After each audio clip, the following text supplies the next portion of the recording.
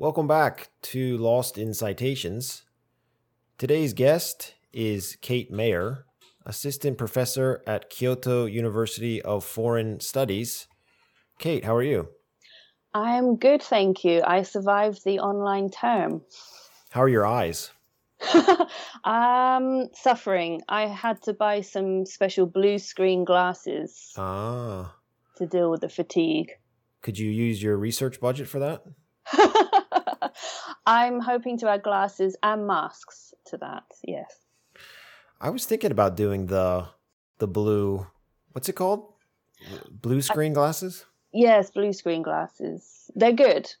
People say they're a placebo, but I found it took the headaches away. Because I find I play the video game Plants vs. Zombies for hours at a time, and I think I'll use it for that. I can't concentrate so much on reading academic papers, but I can play this really dumb video game for hours at a time, and it does hurt after a while. It will help. It will get you through. I'm sure they'll help you get you through. Extended playtime. All right. Well, today we're going to be talking about an article that you recently wrote with Jim King, Observing Anxiety in the Foreign Language Classroom, Student Silence and Nonverbal Cues. Can you talk a little bit about the background of this paper and why you wrote it with Jim King? Well, first of all, Dr. Jim King is my supervisor for my PhD. And as you know, he's written seminal papers about silence in the classroom. And for my PhD, I want to look at the relationship between silent behavior in the classroom and how it's connected with anxiety about speaking in the classroom. So this paper is the first study for my PhD thesis, and it's really just an exploratory study to get me away from the kind of the teacher perspective of the class and how students participate and my expectations. And I just really wanted to step back and sit more in the student's side and get their perspective. So that's what I did with this paper. So you're a PhD candidate at the University of... He taught me how to say it. I'm still scared of it. Leicester, yes. And Jim King, Dr. Jim King, some of his citations appear in this paper. If people would like to listen, there's actually an interview with Jim King on the website right now. Actually, there's a few citations if people would like to push pause and listen to, which I would recommend. One is Seiko Harumi, which is a paper which you cited in this paper, which I love. There's the Jim King paper, 2013.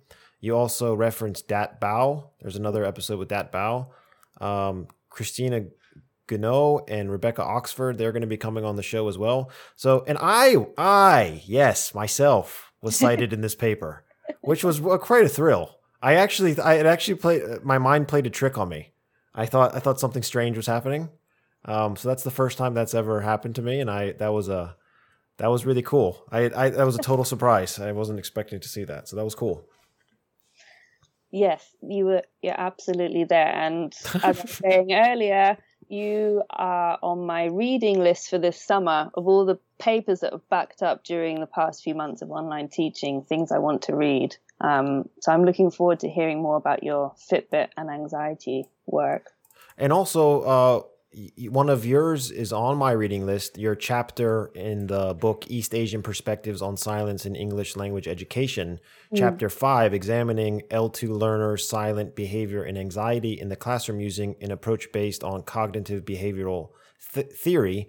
Yes. We'll get into that later on in the show, but I definitely recommend people purchase that book. That was edited by Seiko Harumi and Jim King. So I think I told you before, it's starting to feel like this virtual party where we're kind of running into people. I didn't know there were when I started studying silence and language learning anxiety, I kind of thought I was the only one around. I'm definitely the only one at my school focusing on it. And I kind of had this feeling that there weren't that many people doing it. But now that I kind of started this podcast series, I reached out to Seiko Harumi, and then and then Simon Humphreys, who I knew, but I didn't know he was studying silence so much. And then I'm starting to meet all of these different people that are interested in the same thing that I'm interested in. So it's kind of a cool thing. Do you find it when you go to conferences and things, you don't find so many presentations about silence and anxiety in Japan? Yeah, that's right. And I think you get a bit of a funny look at first when you say you're researching silence, and then like, but aren't you, a teacher of language? And you get a kind of a bit of a what reaction to it. But as you say, I think the number of people interested in it has grown, and as Jim put in one of the papers, there's this shift coming. Silence was never really at the heart of the investigation into anxiety, but I think that's changing. Rather than looking at just the talk side of, how much output and how we evaluate our students based on how much verbal participation they produce in a class, I think people are starting to look at the other side and looking around it a bit more for more subtleties there in how people participate. Is that related to the marketness theory, which you mentioned in the paper? I don't know about that. The marketness theory for me was, the purpose of my research was not to look at the amount of silence that is going on in classrooms. Dr. King has done that, and I think anecdotally, and coming from our own experiences, we know that in Japan that's still a bit of an issue for some teachers. They face this wall of silence when they go into the classroom, and I think it generates a lot of panic. And just going back to your other question about the reactions I get to my research topic, I think some teachers are unsure about why it's valid and are perhaps a little apprehensive about it, because silence in the classroom can often represent something negative, either about the student's ability or the teacher's own ability to get the students talking. It feels like we should create this very energetic classroom all the time full of talk, and that's not really the case, I think. And I think that Bao's book really brought that home to me, this idea of there is facilitative silence as well as the negative silence types. Well, you mentioned something in the paper that I agree with. There's this expectation of production. Yeah. But there's varied levels of expectation depending on who you talk to. Mm-hmm. And so, yeah, I think, and especially when people are having their classes observed, there's this pressure they feel to get the students to avoid silence. Yeah. And that was something that Dr. Dat Bao talked about in his interview, in his research, about how there's this inner production going on, and silence is much more complicated than people think. Yeah. And that silence can be a healthy thing, and that, but again, even, being in Japan, there's the eikaiwas, these private language schools, for profit, which when I was teaching there, it felt there was a bit of pressure, not only from the company, but from the parents. So we're paying you a bit of money. If I'm going to observe the lesson, I want to see my child just, babbling for 60 minutes straight, and that's good enough for me. Where Dat Bao would argue that, no, some silence every now and again is okay. And maybe we need to reevaluate what's the ideal balance in the classroom. It's interesting. Yeah, like you said, I'm surprised I'm surprised more people aren't studying this, because you always hear that people are nervous, and you always hear that Japanese students are shy, and you always hear about these things over and over again. But no one, I wonder why. So I had a very visceral experience with silence. I'm wondering why you moved towards this sort of research focus. I think it comes from a very personal perspective. I'm very shy. I'm a very anxious speaker. I get tongue-tied quite easily. My friends are still in shock that I'm a teacher. They just can't comprehend why on earth I would choose this profession. They cannot imagine me stand up in front of a group of people and speaking. And actually, when I was doing my teacher training, my TESOL training, the leader of the department or the course said to me, "You're going to be a good fit for Japan." So I think it comes from my own experiences of being in the classroom as a child and growing up, going into university and not being the most vocal person, but I was participating. Like that Bao says, I was, thinking of things, what I wanted to say. It's just I didn't always verbalize it. And I think that was a lot of anxiety. And then moving to Japan and becoming a language learner here, that was the case too. I'm not the most chatty in English or Japanese. So I think that's part of the reason I became interested in silence. And working in Japan, you are faced with that silence in the classroom. It's there. And I think Anderson has written an updated version of his chapter in teaching English in Japanese universities. I think you mentioned it in a previous episode. And he talks about, the nails that, stick up, get bashed down kind of thing. I think, although that is a generalization, as he says, it is a reality. So I became very interested in students that were more silent or quieter, like me. And was it because they were anxious, or was something else going on, or what are the reasons? Because students are rarely completely silent. It's very rare to get a student that sits silent all the time, right? I'm sure in your classes, they're quiet, but there's no student that's just always silent. They're bubbly, that when they come in from outside of the classroom, they come in and they're chatting away, and then they quieten down, and something happens in there, and it was just very, very interesting to me. Now, what led you to pursue the PhD at Leicester? I wanted to work with Dr. King because he was interested in anxiety. I think anxiety was my first hook into this. And then the silence, like you said, it kind of came later. It was like, oh yeah, why aren't I looking at the silence? But the anxiety, I think, was first. In my master's, I actually did motivation, and I was looking at ways to motivate students to speak up more in class, and I got them to do these journals. And by the end of the master's, I kind of realized it's not really a motivation issue, actually. It's the things that the students are reporting, it's more connected to anxiety. They're nervous. Yeah, that's interesting. I agree with you. I think the core issue is silence. And then that's the most interesting hook, because it's a difficult thing to quantify or to explain or to predict, right? And then once you start digging into silence, then you're seeing these peripheral issues like anxiety and willingness to communicate and perfectionism and motivation and all these things on the outside. So I kind of agree with you. If you dig too deep into one of the peripheral things, it will always bring you back to silence. And then at some point you have to you have to focus on silence, right? Because there's too many other factors going on, and they could all be happening at the same time, or at different times, or at different frequencies, or at different intensities, right? Yes. And I think we miss it because we're so relieved when students talk in the class. We're so this activity is working fine, or these students, they can produce the target phrases we've been practicing. Do you know what I mean? When we hear the talk, we're like, oh yes, okay, it's good. And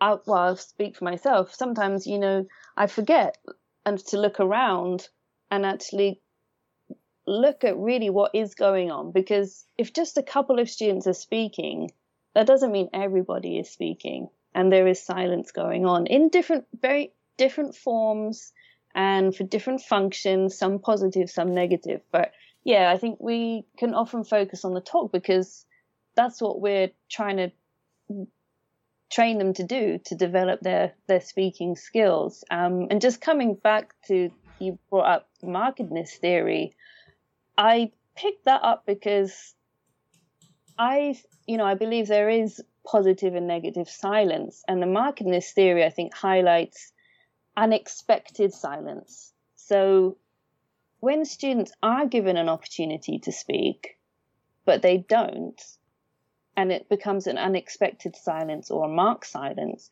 that's what I'm interested in, because if Japanese students don't use the classroom as an opportunity to develop their speaking skills, there's very limited opportunities outside of there.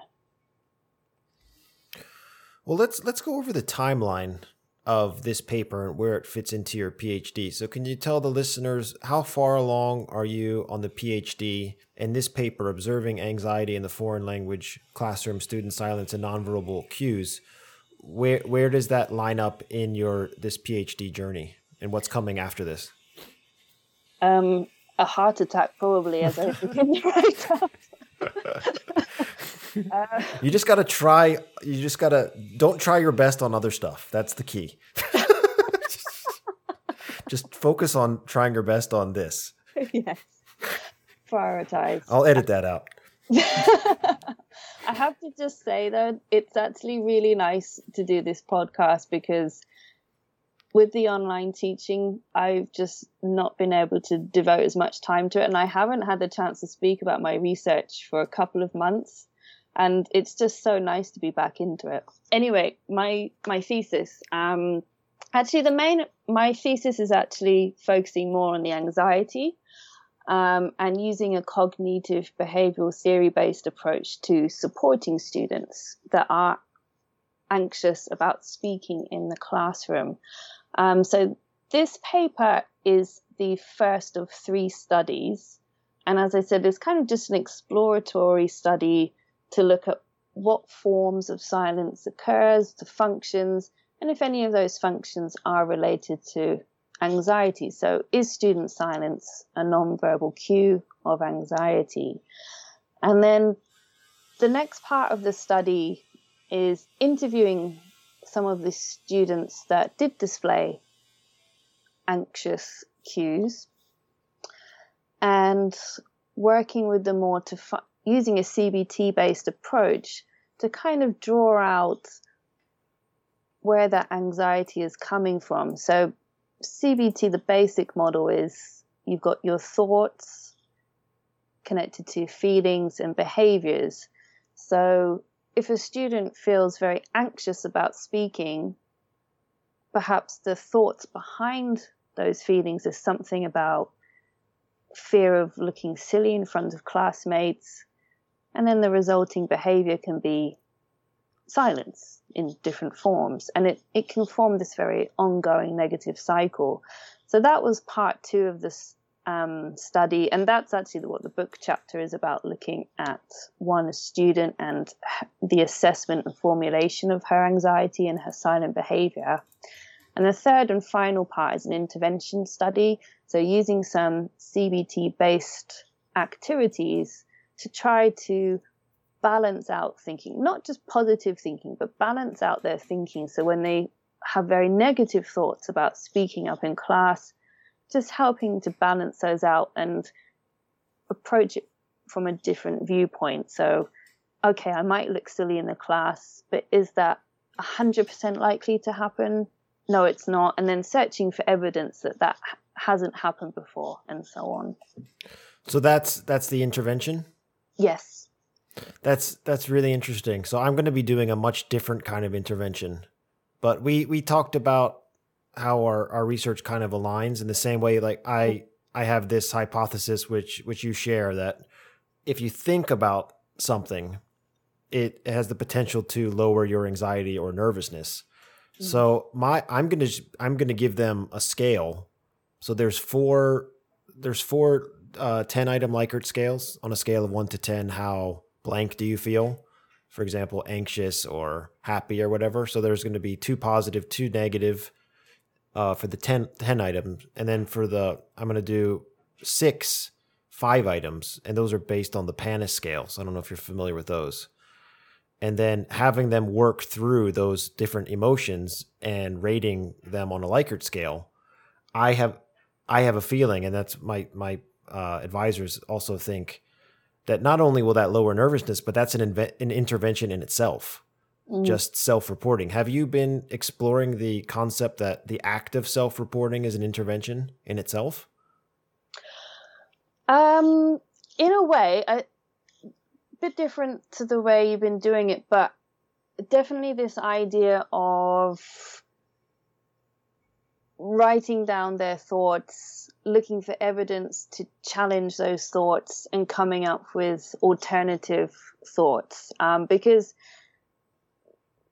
when I was doing the assessment interviews to kind of look more deeply into where this anxiety was coming from, I'd ask them to report a specific example of when they felt anxious recently, and to try to remember what they were thinking about.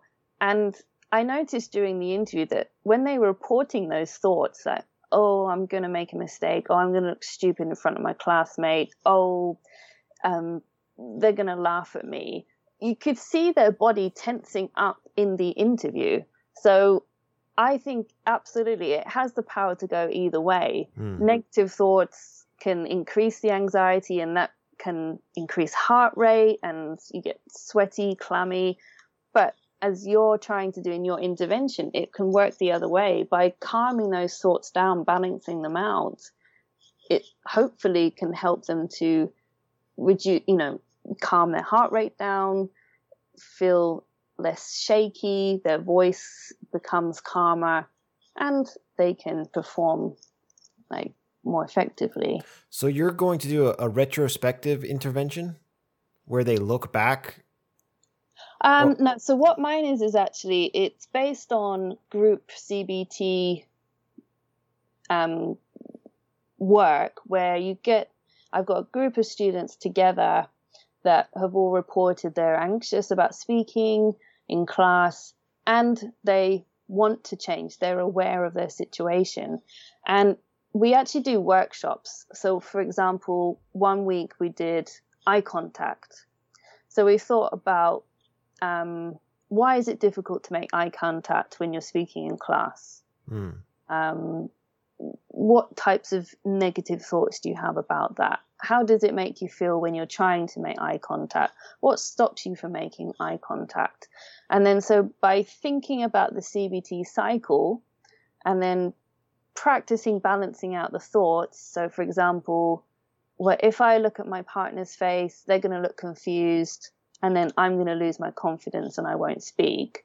Trying to balance that out with, well, maybe my partner's face is not confused. I'm just assuming they're confused. Maybe they're actually just listening very hard. And then by changing their thought like that, then we do a little practice speaking activity, and they try to make eye contact and remember these more balanced thoughts. I see. Okay. So yours is more of a long-term intervention where you're helping these students with a variety of different problems, almost like a therapy. Yes, I don't like to call it therapy because you have to be very careful with that, because that can raise a lot of alarm bells about mental health rather than mental well-being. I think especially in our context, things like the word therapy, counseling, anything to do with sensitive topics like that, you have to be very, very careful and be like, I'm not trying to be a therapist. I'm not trying to be a counselor. I'm not trying to fix you mentally. But it is based on that. It's based on this idea of, adapting your thoughts, confidence building, positive thinking. I think, Rebecca Oxford and Christina Kno have done that.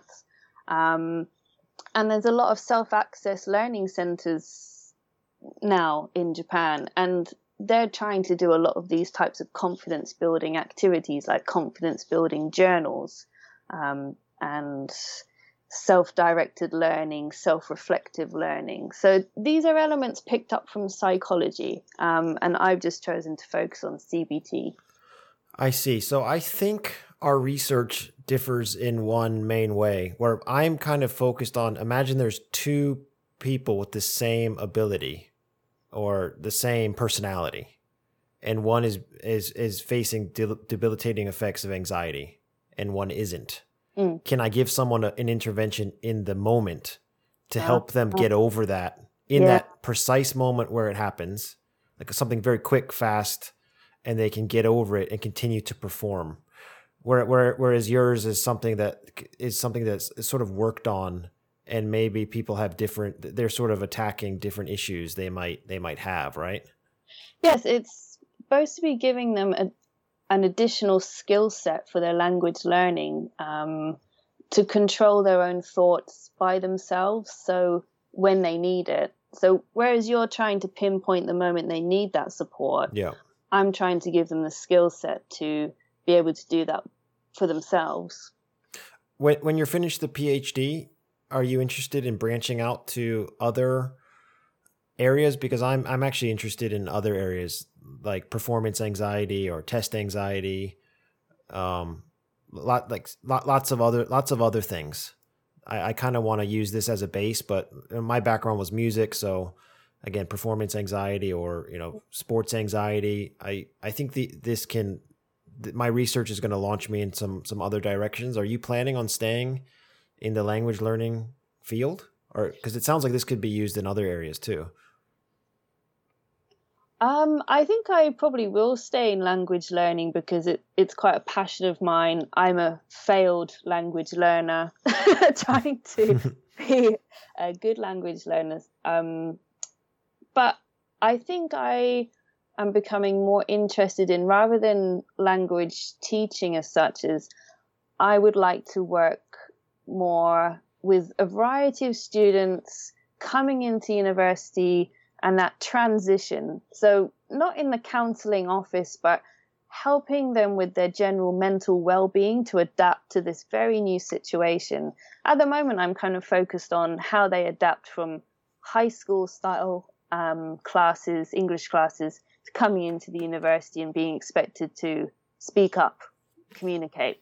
Yeah. But I think I would hope that what I'm developing here is a set of workshops and materials that could help a student transition into university in multiple ways. There's a lot of challenges for first year university students to overcome. Well, this is a worthwhile endeavor. So if you feel like, what did you say? You're going to have a heart attack? It's going to be worth it, I guess. Thank you. You're actually trying to help people. Well, that's a nice way to think about it. Yeah.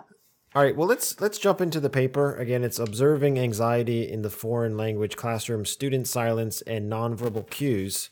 So I kind of want to start out with some of the scales that you used. You used the State Trait Anxiety Inventory. That's something that I'll probably use in mine, maybe just as a sort of starting point, just to see who has what kinds of anxiety. I might also use the FLCAS, but I'm kind of interested in the moment to moment. So the FLCAS is so long and it's very retrospective. So I'm just wondering, why did you choose the scales that you did, and when did you have the students take these scales? Well, I use these scales to make my own interview guide. So I didn't use them directly.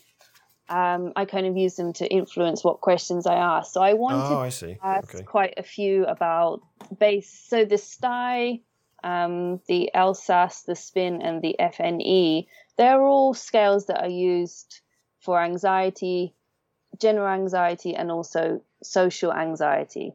So I'm very interested in the classroom as a social arena for social performance.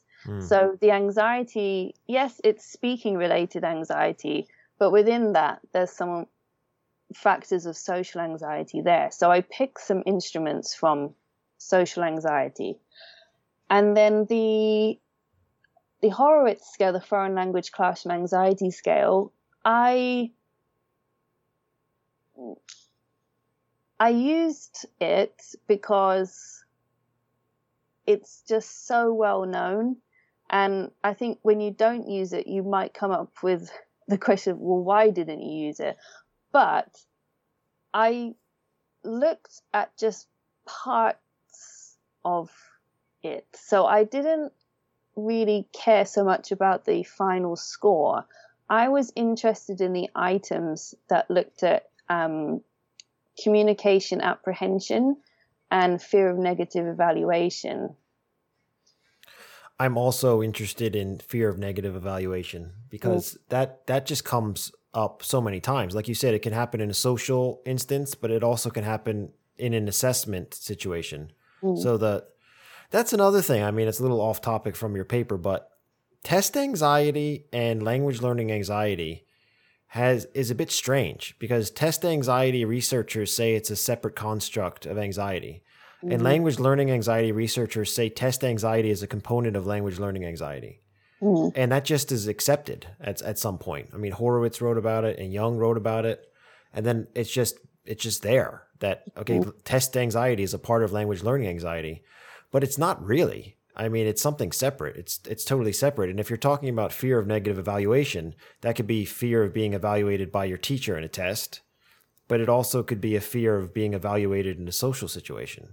So, I mean, that's something I'm really looking at is that the fear of the negative evaluation, there's that big social pressure in Japan all throughout society and then in the classroom as well.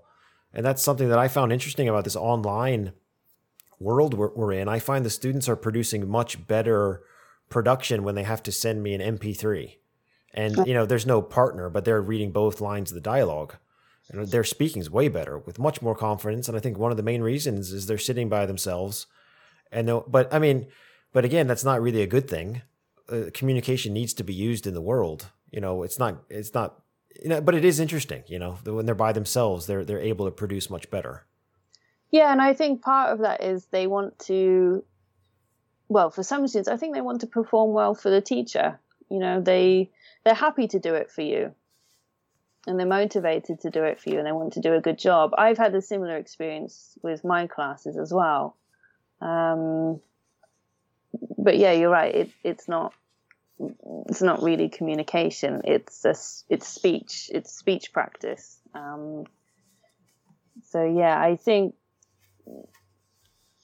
it's been very interesting being online this term. I don't know if you want me to jump into that, but I just say quickly, I've actually adapted some of my thesis, the intervention, to do it online to help students adapt to this online classes and online speaking. And it's been really fascinating that some students prefer no eye contact. So we have to have the cameras off for bandwidth issues. So, and some students are really doing so well with that because they're not worrying about what their partner or the classmates are doing. They just focus on speaking, which is a bit like these videos or MP3 performances. But some students they can't concentrate because there's no response. They've got no cues that what they're saying is actually coming across and being understood. So it's been fascinating, actually, this term. I mean, even talking about this concept of nonverbal cues, when I record my podcast, I prefer the video to be off. One, because there's better connection, but also it helps me to concentrate. So I don't have to worry about being distracted by... I kind of get what students are saying. I mean, whether they're shy about the eye contact or whatever... for me personally, recording the show, I can concentrate much better if the video was off. I just thought of a study. You could, if people would let you do it, you could test whether blindfolded students produce better than unblindfolded students. Yeah. It's very, very interesting what affects, each student and what makes them feel more confident to speak up.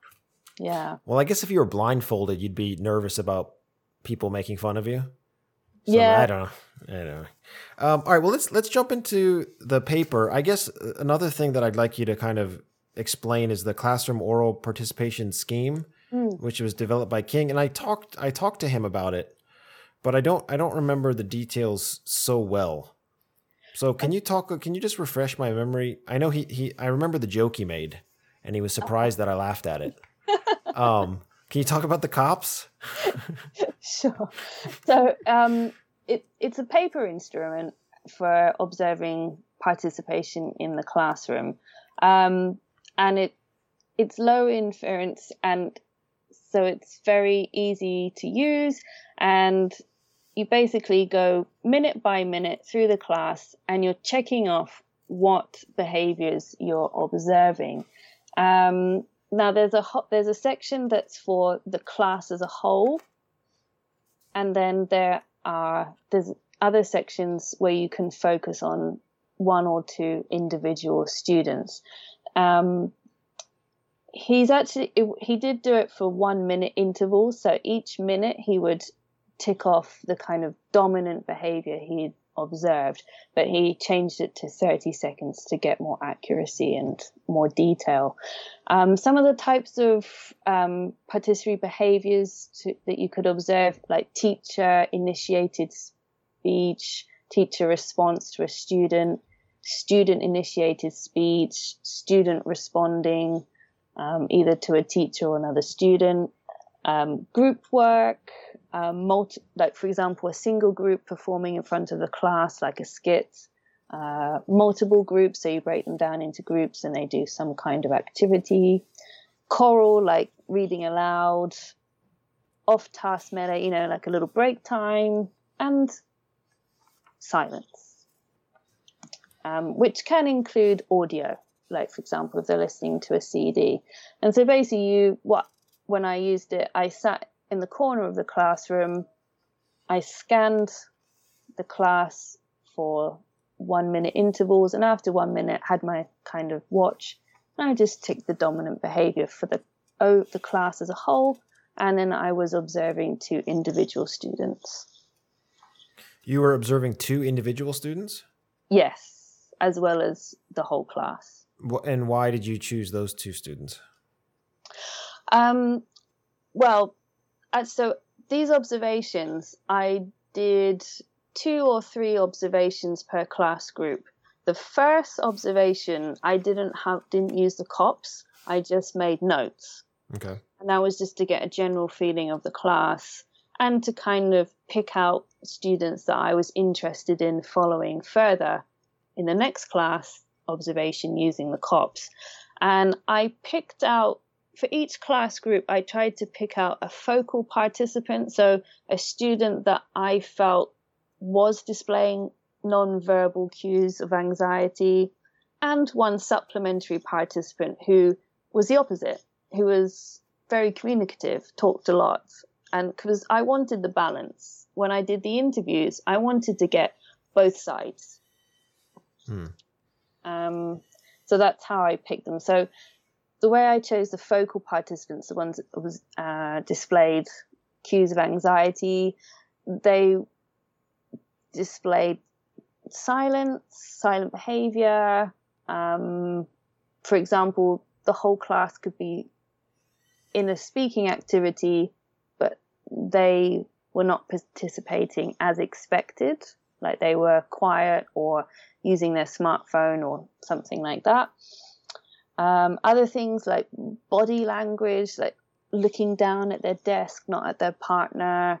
As I said, looking at their smartphone, or some even made a kind of a wall, like they put their bag on their lap and sit back away from the group or their partner. So those types of behaviors, I made a memo in the first observation, and I just thought I'd like to follow up with the COPs in the next one and then interview them. Now, on page 125, you said, although the researchers had intended to use the COPs for quantifying silent behaviors as used in previous studies, the resulting usage meant that they were able to generate rich descriptive details of participants' in-class participatory behaviors. So that's what you're talking about, right?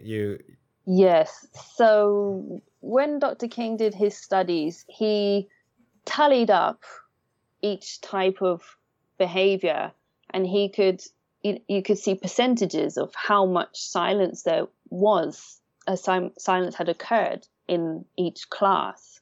And I think, one of the famous kind of quotes from his book is something like 1% of student initiated talk in all these observations that he did. But when I did it, the class as a whole and the focal participant, the student I thought was potentially anxious about speaking, didn't notice a lot of overt silence. And I was like, oh, okay. So there wasn't this, they were participating. They were, as expected on the surface. There wasn't a huge difference. But the more I did it, I noticed, for example, they were put into pairs and told to do kind of free talk for 2 minutes. Mm-hmm. And I would notice, for example, with one focal participant, that she would ask the question at the beginning of the 2 minutes, like, how are you doing? And then she'd just sit back for the rest of the 2 minutes. She got the question out, and it looked like she was participating because she'd started the conversation, but that was it. And she'd just follow up with a few and kind of shake her head, but generally kind of look down and her partner do most of the speaking. So she'd take on the listening turn, and the teacher would rotate pairs. So they would do this kind of 2 minute bursts of free talk about 5 times. And I noticed she was doing that every time. She was getting the question out.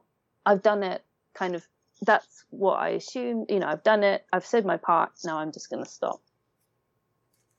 And so patterns came up like that. Or finishing their turn early. For example, they had to speak for 90 seconds, like a kind of mini speech. And some students, each time, every partner, they would finish at the 1 minute mark. They wouldn't get to the 90 seconds. So the COPs, because of the intervals, I could see these patterns emerging. Okay, and so after you used the COPs, then you did the interviews. Yes. And how did you choose you did 14 interviews? Yes. How did you choose? So you said 6 focal participants and 8 supplementary participants. These were chosen while you were using the COPs, or you had chosen these before you started doing the class? I'm a little confused how you came about with these 14. Oh, okay. So for each class group, the first observation, as I said, I observed, I made notes, I didn't use the COPs, and that helped me to pick out the focal and the supplementary participants that I wanted to follow up with the structured observation using the COPs. That was the second observation. Okay. And then in most cases, it was one of each in each class group. And then where possible, I asked those two, the focal and the supplementary participants, for interviews. So I kind of followed them over 2 or 3 observations. And so when you did these interviews, were you concerned about your own bias? Yes, of course. Yes. That's where the instrument guide came in, and I asked about hypothetical situations, because I didn't want to say to them, look, you only speak for 1 minute. You're supposed to speak for 90 seconds. What were you doing? They're anxious. They're potentially anxious already. I didn't really want to make that worse. So the interview guide, looking at all the other instruments that I based it on, I picked these 9 hypothetical speaking situations in the class, and I just got the students to tell me about it. And I didn't say to them, how do you feel about it? I was like, tell me about it. So can you give me an example? Can we role play here? Where I'm being interviewed? Okay. Okay, so there's lots of speaking situations in the class. But before we get to them, just first of all, how do you even feel about going to your foreign language class? How do I feel about it? Yeah.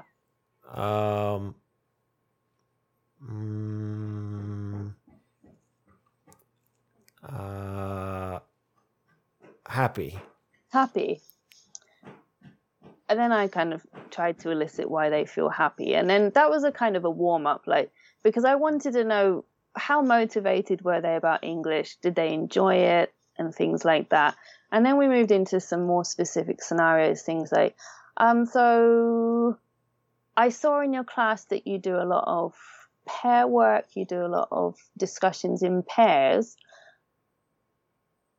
Sometimes a teacher lets students choose who they work with, and sometimes a teacher decides. What are your general thoughts about when you work with a partner that you choose? Okay, so all right, and scene. Great. So but what do you mean by hypothetical? Because I was thinking these were situations beyond the realm of what they actually experienced. Because it sounds like these are situations they actually experienced. Sorry, I guess what I mean hypothetical was I was trying not to force them into talking about themselves straight away until they were ready to do that. So I didn't use any, at first, I didn't start with concrete episodes from the observations. I didn't say, Okay. like, oh, so in the class I observed yesterday, well, you weren't speaking very much during the free talk time. Okay. What was up? I tried to be more like, if you work with a partner that you don't know very well, how's that? So you frame the questions in like a hypothetical tone, and then you base those questions on those different scales we talked about before. Yes. So like how do you feel about your language learn? How do you feel about the language classroom? That's a question from the Horowitz scale, right? Yes. And then some of the ones from social anxiety are things like talking with somebody that you're familiar with versus someone you're not familiar with. So I asked them about classmates that they're friends with and classmates they're not so familiar with.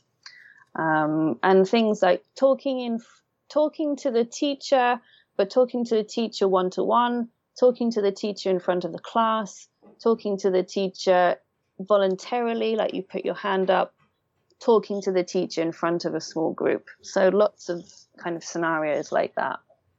All right. And some of your findings, the big one was using Japanese. When some students use Japanese, it made the other person uncomfortable, where they felt, oh, I shouldn't be using English. And they were confused. Yuma, who you mentioned, was on the opposite spectrum, where it was actually quite off-put by that. Yeah. Where some students were just a bit confused, or they thought, oh, I guess I should be speaking in Japanese now. And it kind of throws off the activity. So that seemed to be one of the big wrenches. Yes. In the did you get that answer a lot? Because it seemed like there was a few variants of responses based on how Japanese was affecting silence. Yes, and I often followed up with the question, and again, this comes from a social anxiety. Those instruments is, okay, so if your partner is speaking Japanese, but you want to speak English, you've just told me you wanted to speak English, then do you feel able, or did you feel able at that time to change it back into English? And most cases, the focal participants are the ones that are potentially anxious, and the more confident looking students, most of them said, no, I just couldn't change it back to Japanese. Back to English. I felt like I just have to follow what my partner's doing. Did you ask them, why do you think your partner started to speak Japanese? No, I didn't actually. Some of the supplementary participants commented things like, well, it can't be helped. They're just nervous, or, they just don't they're not motivated, or they don't really want to speak in English for a long time. So, well, okay, can't be helped kind of thing. But didn't another respondent say the other person speaking Japanese because my English is not good? That's what they thought. That's what they were worried about. Yes. So in that case, they did say it was almost like a helping behavior. They thought maybe their partner didn't want to show them up. That's complicated in itself, right? Why someone would choose to code switch in a social situation. Yes, and I think it just reveals how complex, some of the students' worries are about speaking in English, even not just the class, but with one person, not in front of a large group, just with one person. They're very aware of their partner's feelings or their group's feelings. They don't want to upset them with their own behavior.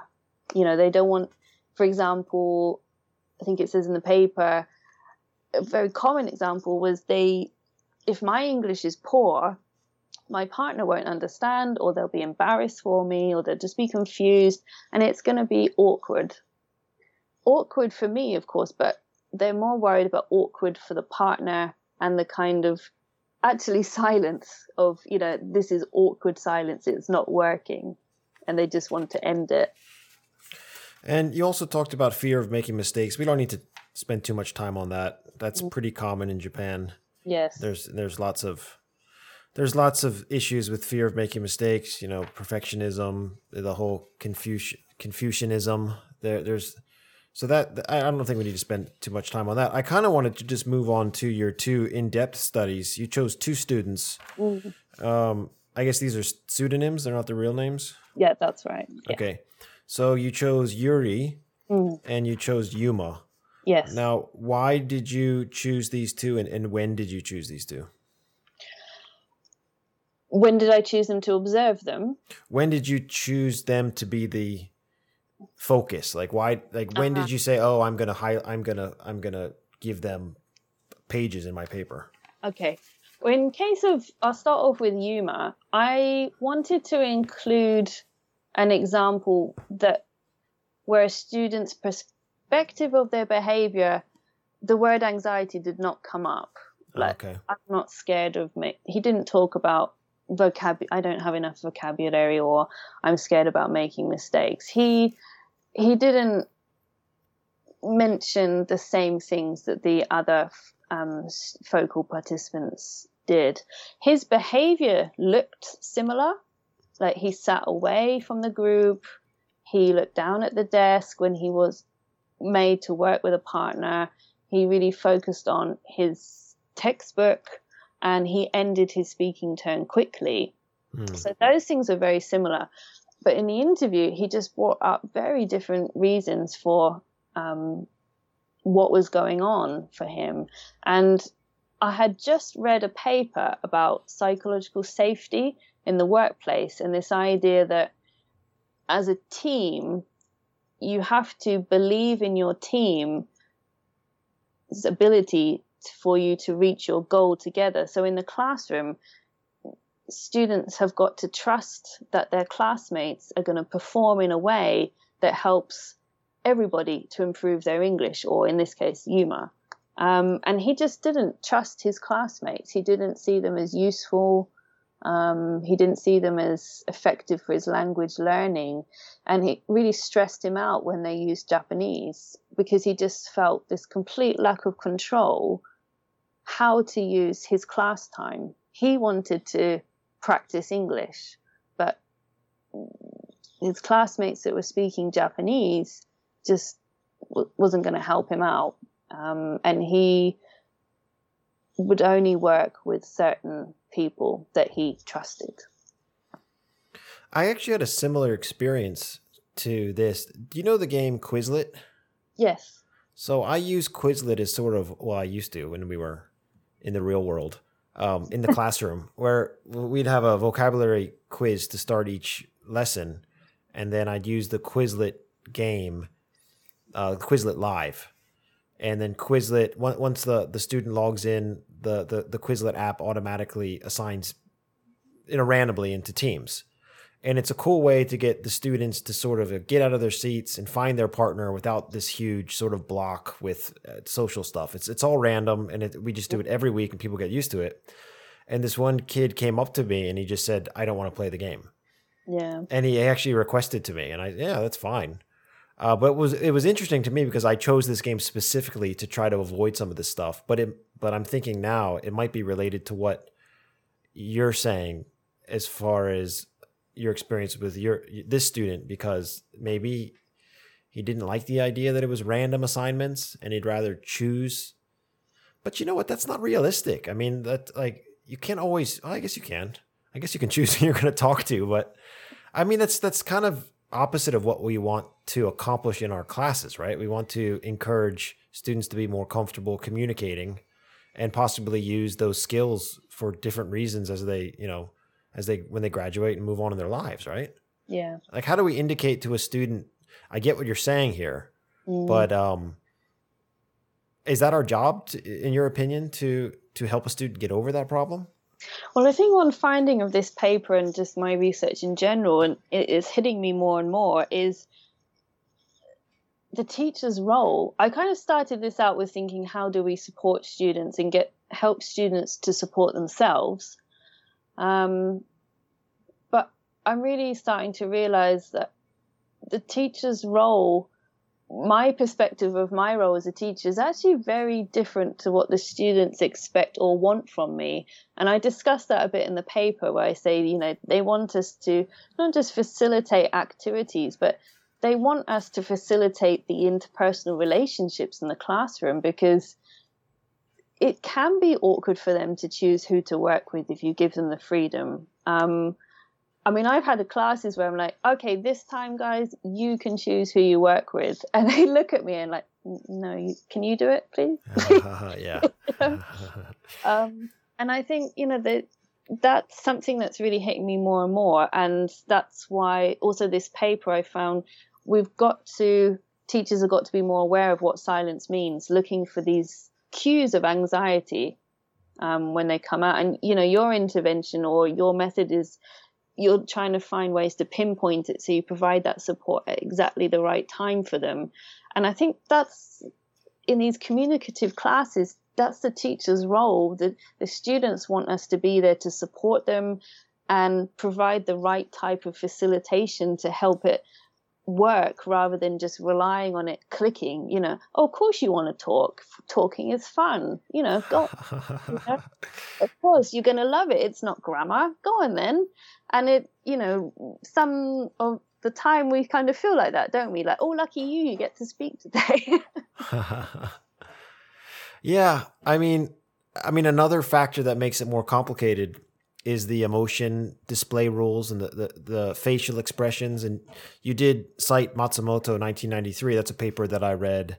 And I also interviewed Matsumoto for his follow-up paper in 2002. That's really interesting, because I didn't know that there's universal facial expressions. I don't know if you read another paper Matsumoto wrote about, it was the blind judo athletes on the podium.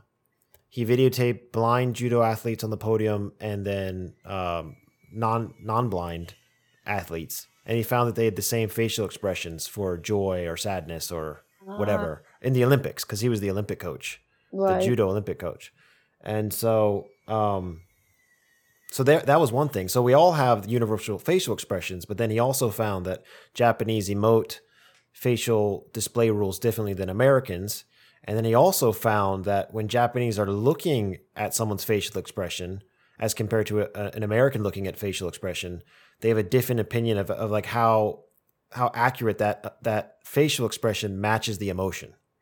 So there's all these complicated things going on, which brings it back to the nonverbal cues. Yes. So, for example, a Japanese person could be looking at your emotion, and you might be emoting a display of a higher intensity of an emotion than the student actually thinks. Yeah. Or vice versa to them. And so there's all this stuff going on. Yeah, and I think in the teacher as well, and when there's a cultural difference, it heightens all that anxiety, the uncertainty of what it means. I think that's why I've got so many, facial lines from just overly smiling all week because I want to show them that, I'm happy with what's going on. I don't want them to misinterpret, what I'm feeling, because, I think they can be, even if they're not an anxious speaker, coming into a classroom, they may have had an ALT, they might not have done. Maybe it's their first non-Japanese teacher. I'm speaking all in English. Facial expression is so important, and it's something we forget about. You have to really remind yourself, put the smile back on, and not in a bad way, but reassure the students that everything's fine. Yeah, I don't want to. I think I've mentioned this before. I don't want to do this study, but I'd like someone else to do the study where they bring in actors and they have an actor sort of have one sort of kind of like the opposite of what you're saying, where they set the expectation where, look, I don't smile and this is my personality. And you tell the students exactly up front, each of the different actors, what their personality is. And you set the expectation, and then through the course of a certain amount of weeks, you judge or you assess performance. And you really see, does the emotion or does the personality of the actor affect the performance of the students? Because, yeah, I mean, you always get those comments from Japanese students, I wish they smiled more. But I do wonder if the expectation, why can't they get over that? Like, I get that we're in Japan and that's expected here, but at the same time, the reason why we seem to be favored over non-native English teachers is because they want the students to interact with a different culture, I'm assuming. So I don't know why they're trying to push us towards the smiley thing all the time. Well, that's just not realistic. It's just not realistic in America to always have a smile. It's painful just, as well. Well, I don't try. Like I said, I try hard on I focus my, I can't do it. I mean, so I try to tell students in the beginning. I'm not sure. I'm wondering if they would produce better in your class where you're actually making an effort to smile, and if they appreciate that, or whether it's just the I'm curious about that. I wish someone would do some sort of study like that, because if it's proven that the performance is the same, then all of us can just relax and don't feel like we have to paint on a smile on our face just to make everybody happy. Right? It would save me a lot of face cream. Yeah. Well, so now this is kind of step one of your 3-step process of your PhD. What were your main findings? One thing that I stuck out to me was the idea of the cell phone. How one student started looking at their phone. It's like, I mean, that's just rude, basically. And of course, I think anyone would be perturbed if you're in a conversation with someone and they just start looking at their phone. Yes, and she did it like every rotation with every different partner she had. So it was a pattern I noticed, and it was like a signal to tell her partner, a non-verbal signal to tell her partner, we're finished. This activity is finished. Yeah, well, I don't know if it's rude, but she obviously felt uncomfortable to verbalize it, so she was just trying to be clear. But I've also read other things recently about because of smartphones, it's a tool or crutch for socially anxious students in the classroom. I think this study was done in America. It just helps them because it's something for them to look at and focus on, and actually reduced some of their social anxiety because they focused on the phone for a second and then carried on with the class. So it's interesting, and what's the future of smartphones in the classroom? Maybe this is another purpose for them. It can be a distraction, and in this case it ends the activity for this pair. But yeah, it's very interesting, this new technology coming in, and again with online teaching, all these things are changing, and what we think are appropriate and expected behaviors in the classroom, and what cues we have to look out for. Well, that's interesting because I'm doing sort of a side research project where there's this class that we teach, incoming high school seniors that are about to join the program, and it's a voluntary class, and they take a series of classes. And I found that they perform quite well if I just do sort of a deep end, like really non sort of accepting of like those kind of behaviors, and just sort of, I just set the expectations that I deem what I think should be done. And I find they respond so well just because they're like, oh, this is a new school and this is how they do it here. And I'm going to do it. But then as the year progresses and they're influenced by other students and then they start to do whatever they want. Yeah. And then there's the disconnect, like you said, oh, so maybe teachers, we need to be more accepting to this coping mechanism. And there's the other side where it's like, well, they're kind of doing whatever they want. They're not listening to us. There's probably a balance somewhere. But I am curious about the expectations. And it sounds like you're interested in that too, helping the incoming freshmen adjust. But it seems like I found that they do adjust quite well, the first year students. But when they become second years, they talk to their older friends and they say, hey, you don't need to try hard in the class. Just don't worry about it. Yeah. The second year blues. I think students that are transitioning from high school to university, they want to know what's expected. I think they like kind of templates of how to communicate, how to behave, and it just reassures them, like, clear cut, this is what we have to do. Of course, real life's not like that, but I think sometimes in our context where we are working, this kind of black and white, this lack of vagueness, or曖昧in Japanese, they want that because it reduces their uncertainty, and they do respond at the beginning. Yeah, well, this is fascinating study and effort that you're putting forth, and I'm sure in this virtual world I'm going to be bumping into you every now and again. So it is nice to talk to you in real face to face. I mean, not really. Voice to voice. Voice to voice, yes. Screen to screen. And again, the paper is Observing Anxiety in the Foreign Language Classroom, Student Silence and Nonverbal Cues. This was published this year, 2020, in June. So quite recent. So congratulations. Any final thoughts on it? Thank you. Well, I was really thrilled to get 2 papers into this journal. It's a new journal, and I have presented at the conference as well. Unfortunately, this year's was postponed, but International Association for the Psychology of Language Learning is the association, and they do the Journal for Psychology of Language Learning. I think if you're interested in anything to do with anxiety, and these type of related research interests, this is a very important community to get involved with, because there are great names that are taking part and leading this association. So I was thrilled to be able to get my paper and one more paper in here. Well, I hope to meet you in the future, and thank you so much for coming on the show. No, thank you very much for having me. If you'd like to contact the show, the best place to find out about us is our website, lostincitations.com. Here you can learn more about the background to this project and how you can get involved. Our hope is to help academics, educators, and online content producers get in contact with each other. Our email address is lostincitations@gmail.com. We also have Facebook and LinkedIn pages. Please rate and comment on the sites you use to download your podcasts. It helps us reach more potential listeners. But probably the most helpful thing you can do is, if you like our content, recommend it to a friend and let them know what we're trying to do. Thank you very much.